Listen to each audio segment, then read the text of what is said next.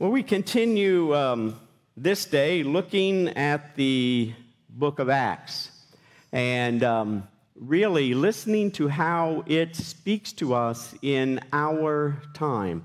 I like to remind us as we think about the book of Acts to be reminded that these first followers of Jesus didn't, after Jesus' resurrection, go off and create their own religion or their own denomination. But I like for us to remember, if we're going to understand this book of Acts and what's going on, we need to be reminded that these first disciples were Jewish people. They were working within their Jewish faith because they understood Jesus to be the Messiah and the fulfillment of the Old Testament promise of a Messiah. And so what they were doing in their time was that they were hoping to convince other Jewish people that Jesus indeed was the Messiah that they had awaited for. But in order to do that, they had to get people to begin to think about things differently than the way they had always thought about what the Messiah might be. And so in reality, in the midst of Acts, we see a world, at least the Jewish world, which was disrupted and disoriented as this group of folks sought to tell them there was another way to understand what it meant to be the people of God.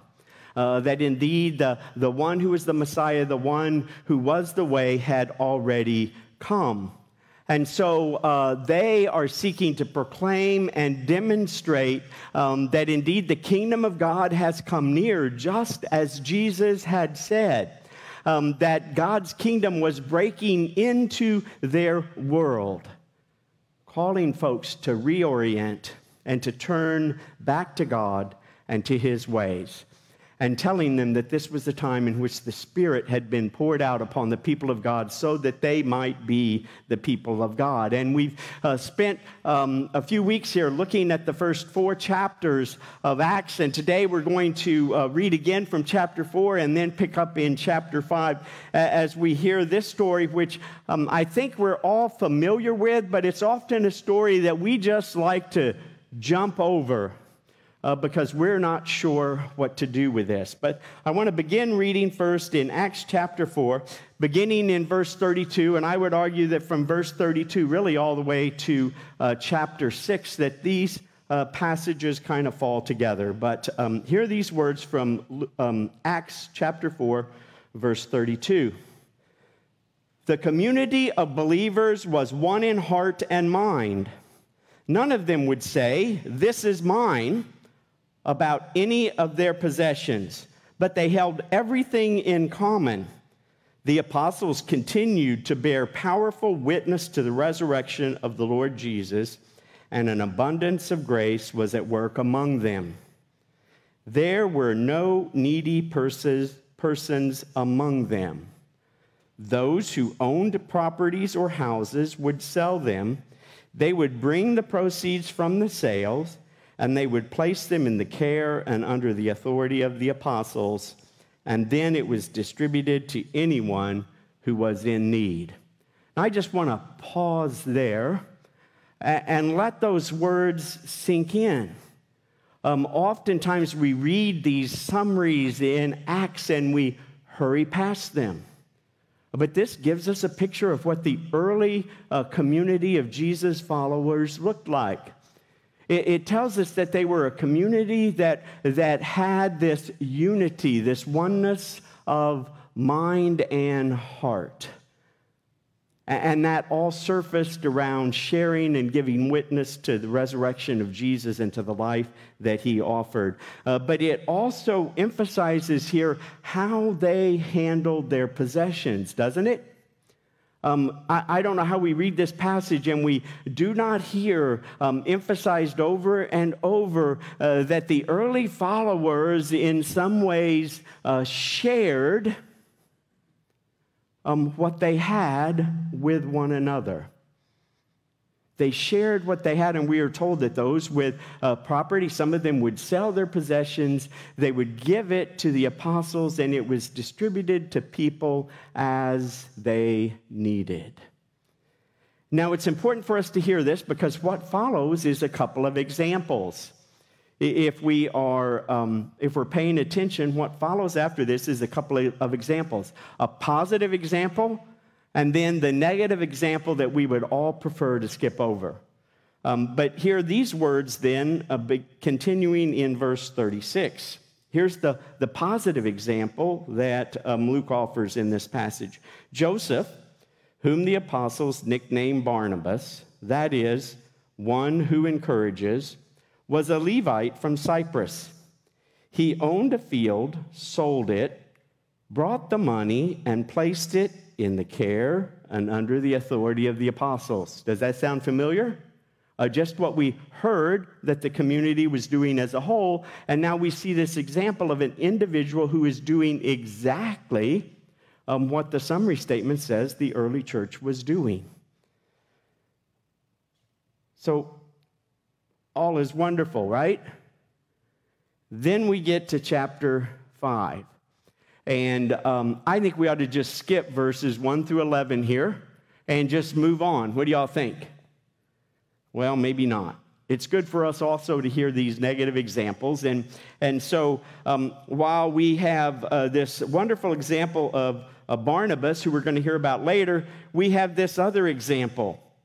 And beginning in verse 5, it says, however, a man named Ananias, along with his wife Sapphira, they sold a piece of property. And with his wife's knowledge, they withheld some of the proceeds from the sale. And they brought the rest of it and they placed it in the care and under the authority of the apostles. And Peter, who speaks, I guess, for the rest of the disciples, he asked, and he says, Ananias, how is it that Satan has influenced you to lie to the Holy Spirit by withholding some of the proceeds from the sale of the land? Wasn't that property yours to keep? After you sold it, wasn't the money yours to do whatever you wanted to? What made you think of such a thing? You haven't lied to other people, but to God. And when Ananias heard these words, he dropped dead. Everyone who heard this conversation was terrified. And we get it because we're terrified just to hear this story. What do we do with this? It goes on to say, some young men stood up, they wrapped his body, they carried him out, and they buried him. And about 3 hours later, along comes his wife, but she didn't know what had happened to her husband. And so Peter asked her, he says, tell me, did you and your husband receive this price for the field? Guess this was her opportunity to come clean. But she responds, yes, that's the amount. And he replied, how could you scheme with each other to challenge the Lord's Spirit? Look, the feet of those who buried your husband are at the door. They will carry you out too. And at that very moment, she dropped dead at his feet. And when the young men entered and found her dead, they carried her out and they buried her also. Trepidation and dread seized the whole church and all who heard what had happened. We'll look at the rest of this in a minute, but we're just going to stop right here at this passage. And Dustin, can you turn me down just a little bit? I think it's a little bit loud in here, so if you could do that a little bit. What do we do with this passage of Scripture? What in the world do we do with this? I mean, we're good if we stop with Barnabas bringing gifts and laying them at the feet, and we would probably even be good if Ananias and Sapphira brought their stuff and brought their proceeds and laid it at the feet of the disciples, and then where they were challenged, maybe they were disciplined, but they fall dead. I mean, this is a shocking story, and I think it's purposefully placed here to be shocking. We would prefer to pass over this and not really grapple with this passage but I think we need to pause and do so. Now, this whole passage, there's no doubt this whole passage does deal with how we think about and how we relate to our possessions. And I've heard many of the sermons on this passage, which always challenge us to hold our possessions a little bit more loosely and to share with the church. And I think certainly that is a valid understanding of this scripture. I've also heard this scripture taught in a way that emphasizes God's judgment. But I want to suggest that maybe there's another way to hear this passage that gets at the underlying issue. And that's to hear this passage as talking about community, of talking about the importance of community. And I suspect that this is actually a harder lesson and message for us to hear than even a message about how we grasp a hold of our possessions. For you see, we live in a society that emphasizes individualism above everything else. We emphasize the rights and the freedoms of individuals, and in fact, we have so often read Scripture in an individualistic way. Even when we talk about salvation, even when we talk about conversion, we often make it a personal experience with God or with Jesus and leave it at that alone. In doing so, we miss the communal emphasis of Scripture. We miss this community aspect of Scripture that goes from the front cover to the back cover. For you see, all of Scripture reveals and continues to point out that God wanted to be in community with people, not just individuals. That God invites people to be in community with Father, Son, and Holy Spirit and one another. Look at the creation story. When God creates Adam and Eve, He tells them to multiply. He tells them to create a community and to live in union with God, and to have dominion over all of the world and all of creation. At the very beginning, God is not just creating individual people, but God is seeking to create community, people who live in harmony with God and with one another. Look at the story of Abraham. When God calls Abraham, He doesn't just call Abraham to be one person who lives according to God's ways, but He tells Abraham that your descendants will become the people of God.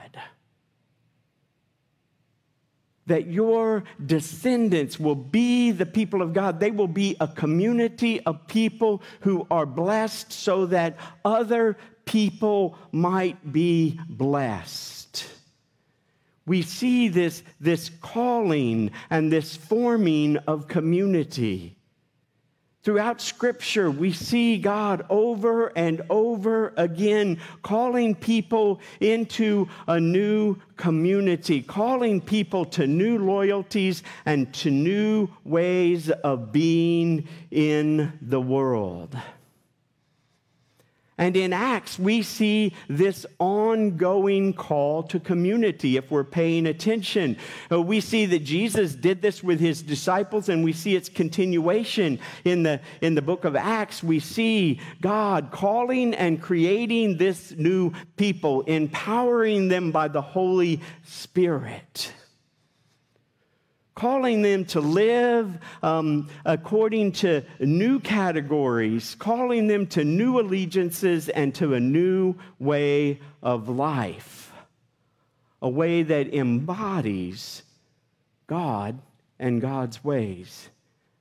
And in fact, if we pay attention in the book of Acts, when we see these conversions, when we see people converted, when we see people switching their allegiance, it's not just about individual acts, but it is about people who have this experience with the Spirit, and they become a part of a new community. They become a part of this community, which in Acts chapter 2, it tells us they become a part of a community that devotes itself to the teaching of the apostles, to the community, to the breaking of bread, and to prayer. And sometimes I think in our society, we miss just how radical this change was.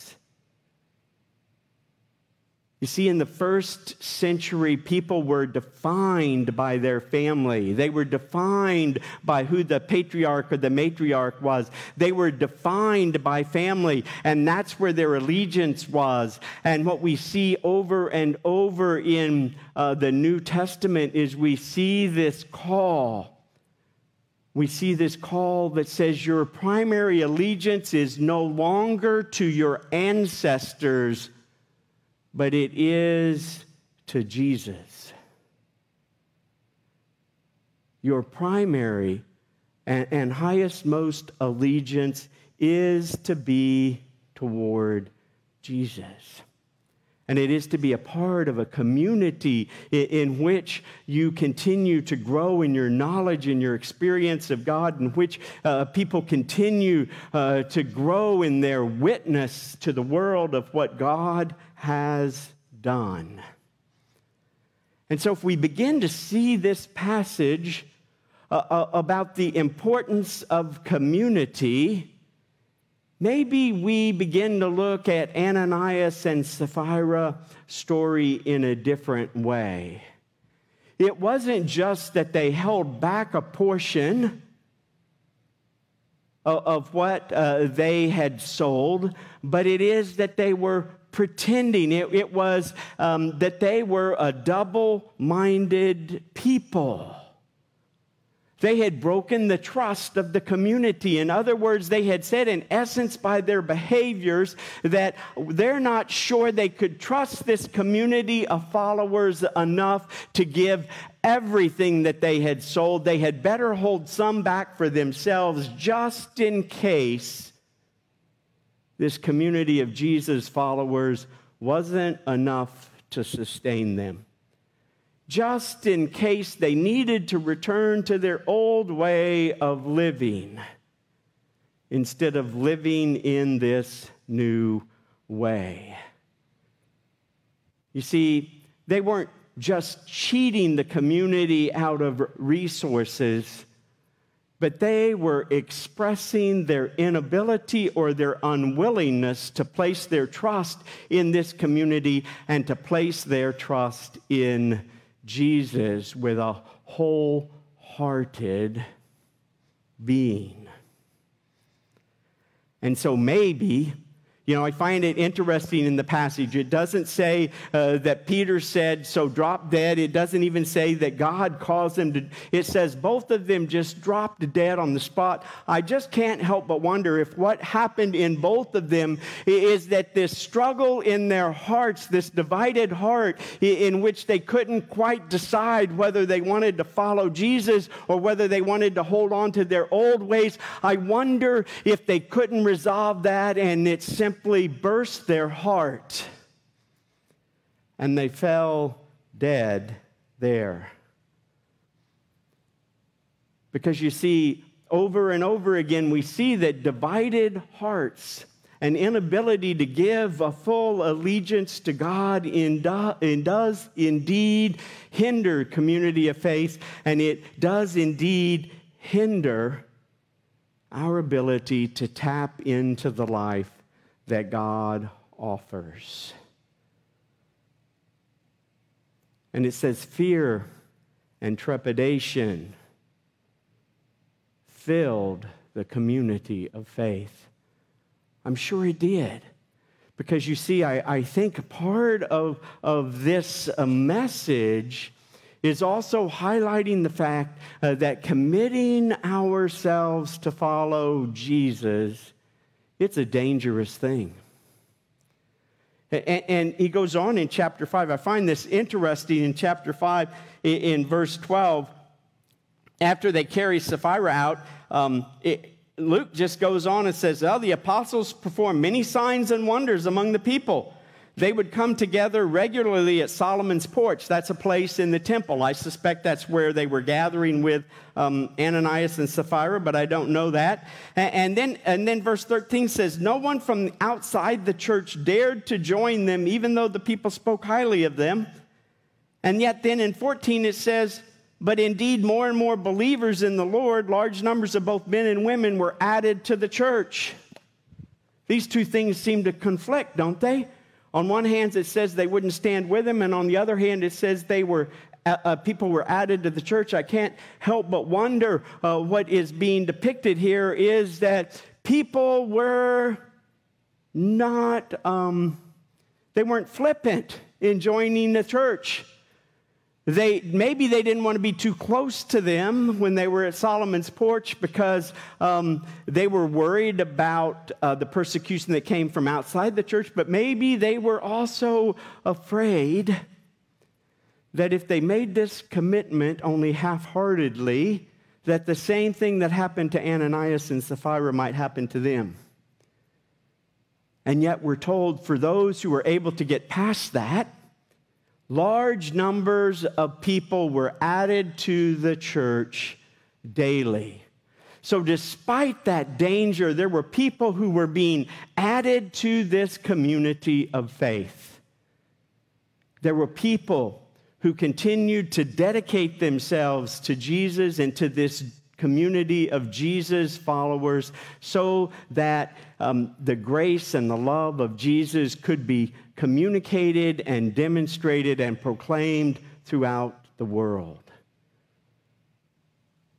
But it was important for them to be in unison and of one heart in order to be most effective, especially early on in this movement. Now, we're going to read later in the letters of Paul where we had other issues. There were other issues in the community of faith, and people didn't drop dead. I can't explain to you why Ananias and Sapphira dropped dead and other people didn't, but I think the point of this story is to highlight the importance of community and commitment to this new allegiance and this new way of life. I couldn't help as I read this passage this week and I began, so what do we do with this passage today? I mean, how do we apply this to the church today? Does this mean that we should all go live in some kind of socialist community where we sell everything and put it? Probably not. But I need to struggle with that in this individualistic and capitalistic culture in which I've lived and been brought up. Maybe I need to hear that passage and have it challenge me about what it means to be a community of God today. But one thing I do think as I think about this passage, most churches that I know of today, especially in the Western society, we really don't understand community. We talk about the church as being a family, and we talk in terms like that. But in reality, I find that most churches are just a gathering of a bunch of individuals who call themselves Christians. That church is this space where people who call themselves Christians or people who are Christians, people who have experienced God, gather together, not to form community so much as to kind of be loosely connected in a network.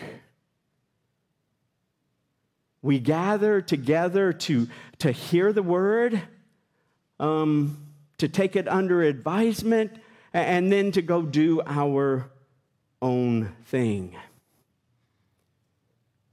So often in the local church today, When we say our vows of membership, when we pledge to support the church with our prayers, our presence, our gifts, our service, and our witness, so often those are said so loosely and glibly without any real commitment. And so often today, I think, when we gather in churches, when we begin to follow Jesus, we don't really intend to give up our old allegiances and our old ways. If we're honest with ourselves, we're much like Ananias and Sapphira in that we want to hedge our bets, don't we?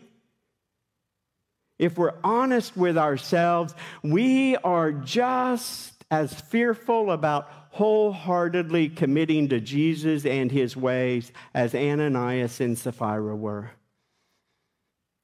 We want a little bit of Jesus to affirm who we are and what we do, but we don't want enough of Jesus to challenge who we are or to challenge those things in our lives that still need to be transformed and conformed into the image of Christ.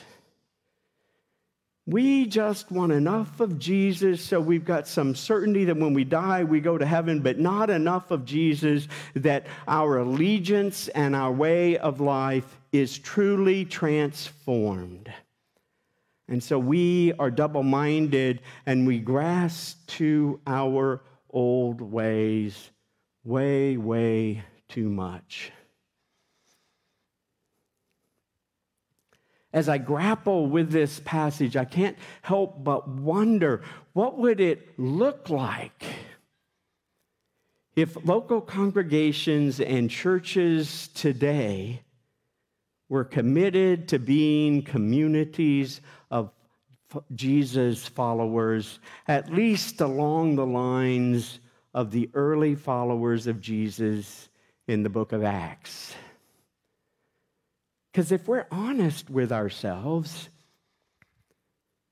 our first allegiance is really seldom to God. Our first allegiance is to something else. Some other group shapes us and forms us more than a community of faith does. If we're honest with ourselves, often today when we gather in a local community of faith, we are really looking for a community that will affirm what we believe. We're looking for a community that says, we don't have to change, you've got it right, and what you believe is the correct thing. And when we're in a community of faith that challenges our beliefs, we often start looking for another community of faith that will agree with us rather than allowing the Word of God to challenge us and to change us and to transform us. The most dangerous churches that exist are the churches that are filled with people who think they have arrived and everybody else just needs to get on board with them. Because you see, all of us, every body of Christ, continues to need the Holy Spirit to work within us, to shape us and to form us, to continue to transform our allegiance so that we are truly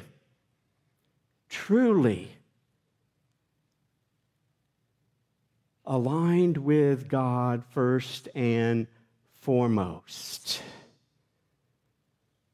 Much of our problem in the Western world is we have bodies of Christ which continue to divide us as we proclaim we have the right answers and everyone else is wrong. I wish I had more answers than questions. What should the body of Christ look like today? What should the church of Jesus Christ look like today. Certainly, it should be more than a bunch of individuals gathering once a week on Sunday to hear the Word of God and then going out and doing their own thing, or maybe getting together occasionally to do a good deed. Surely, it should be more than that. I can't help but wonder what would happen if instead of being individuals who gathered together, if we truly sought to create community. If we truly sought to create this body of people that more than anything else want to know God more and more, and in doing so know each other more and more. I wonder what might happen if as a body of believers we were committed to growing in our experience and knowledge of God's grace, so that we allowed that grace to continue to shape us and form us as individuals and as a community. I wonder what might happen if we gathered as a community and we were intent on praying for God to help us discover our gifts and our giftedness both as individuals and as a community. I wonder what would happen if communities of God's people gathered together and they offered up that prayer from Acts chapter 4, that the early disciples gathered up and just simply prayed to God, acknowledging the raging of the world, understanding that they, in their connection with Jesus, had that which could bring healing and hope and wholeness, not to themselves, but to the whole world, and would pray that God would give his people a confidence and a boldness to step forward and to share and to demonstrate the ways of Jesus. I wonder what would happen if we truly gathered together as a community and said, more than anything else, we want to become people who live and love like Jesus. And we are not going to be happy and satisfied until we see that we are making progress toward that. Whatever the church is, Acts and Scripture seem to clearly show that the church is intended to be a community that enables us to know God, to grow in God, and be changed and transformed and discover how God calls us together as a people to demonstrate his love and his grace in this world. And when that happens, not only will our lives be changed, not only will we be a different kind of community, the world will be changed also. May it be so in our midst this day and in the midst of churches across the world as we seek the power and the presence of the Holy Spirit this day and every day. Amen. And now I invite you, as we sing our last song, I invite you all to just reflect. Reflect on what God is calling you to do and who God is calling you to be, and how God might be calling you to help us form authentic communities of Jesus followers. And I invite you at this time also to share of your offerings and your tithes, whether it's here and drop them in the offering plate or whether you're at home. You are invited to share and to participate. You don't have to go sell everything and bring the proceeds to my feet to be distributed. But I trust that you'll have a conversation with God.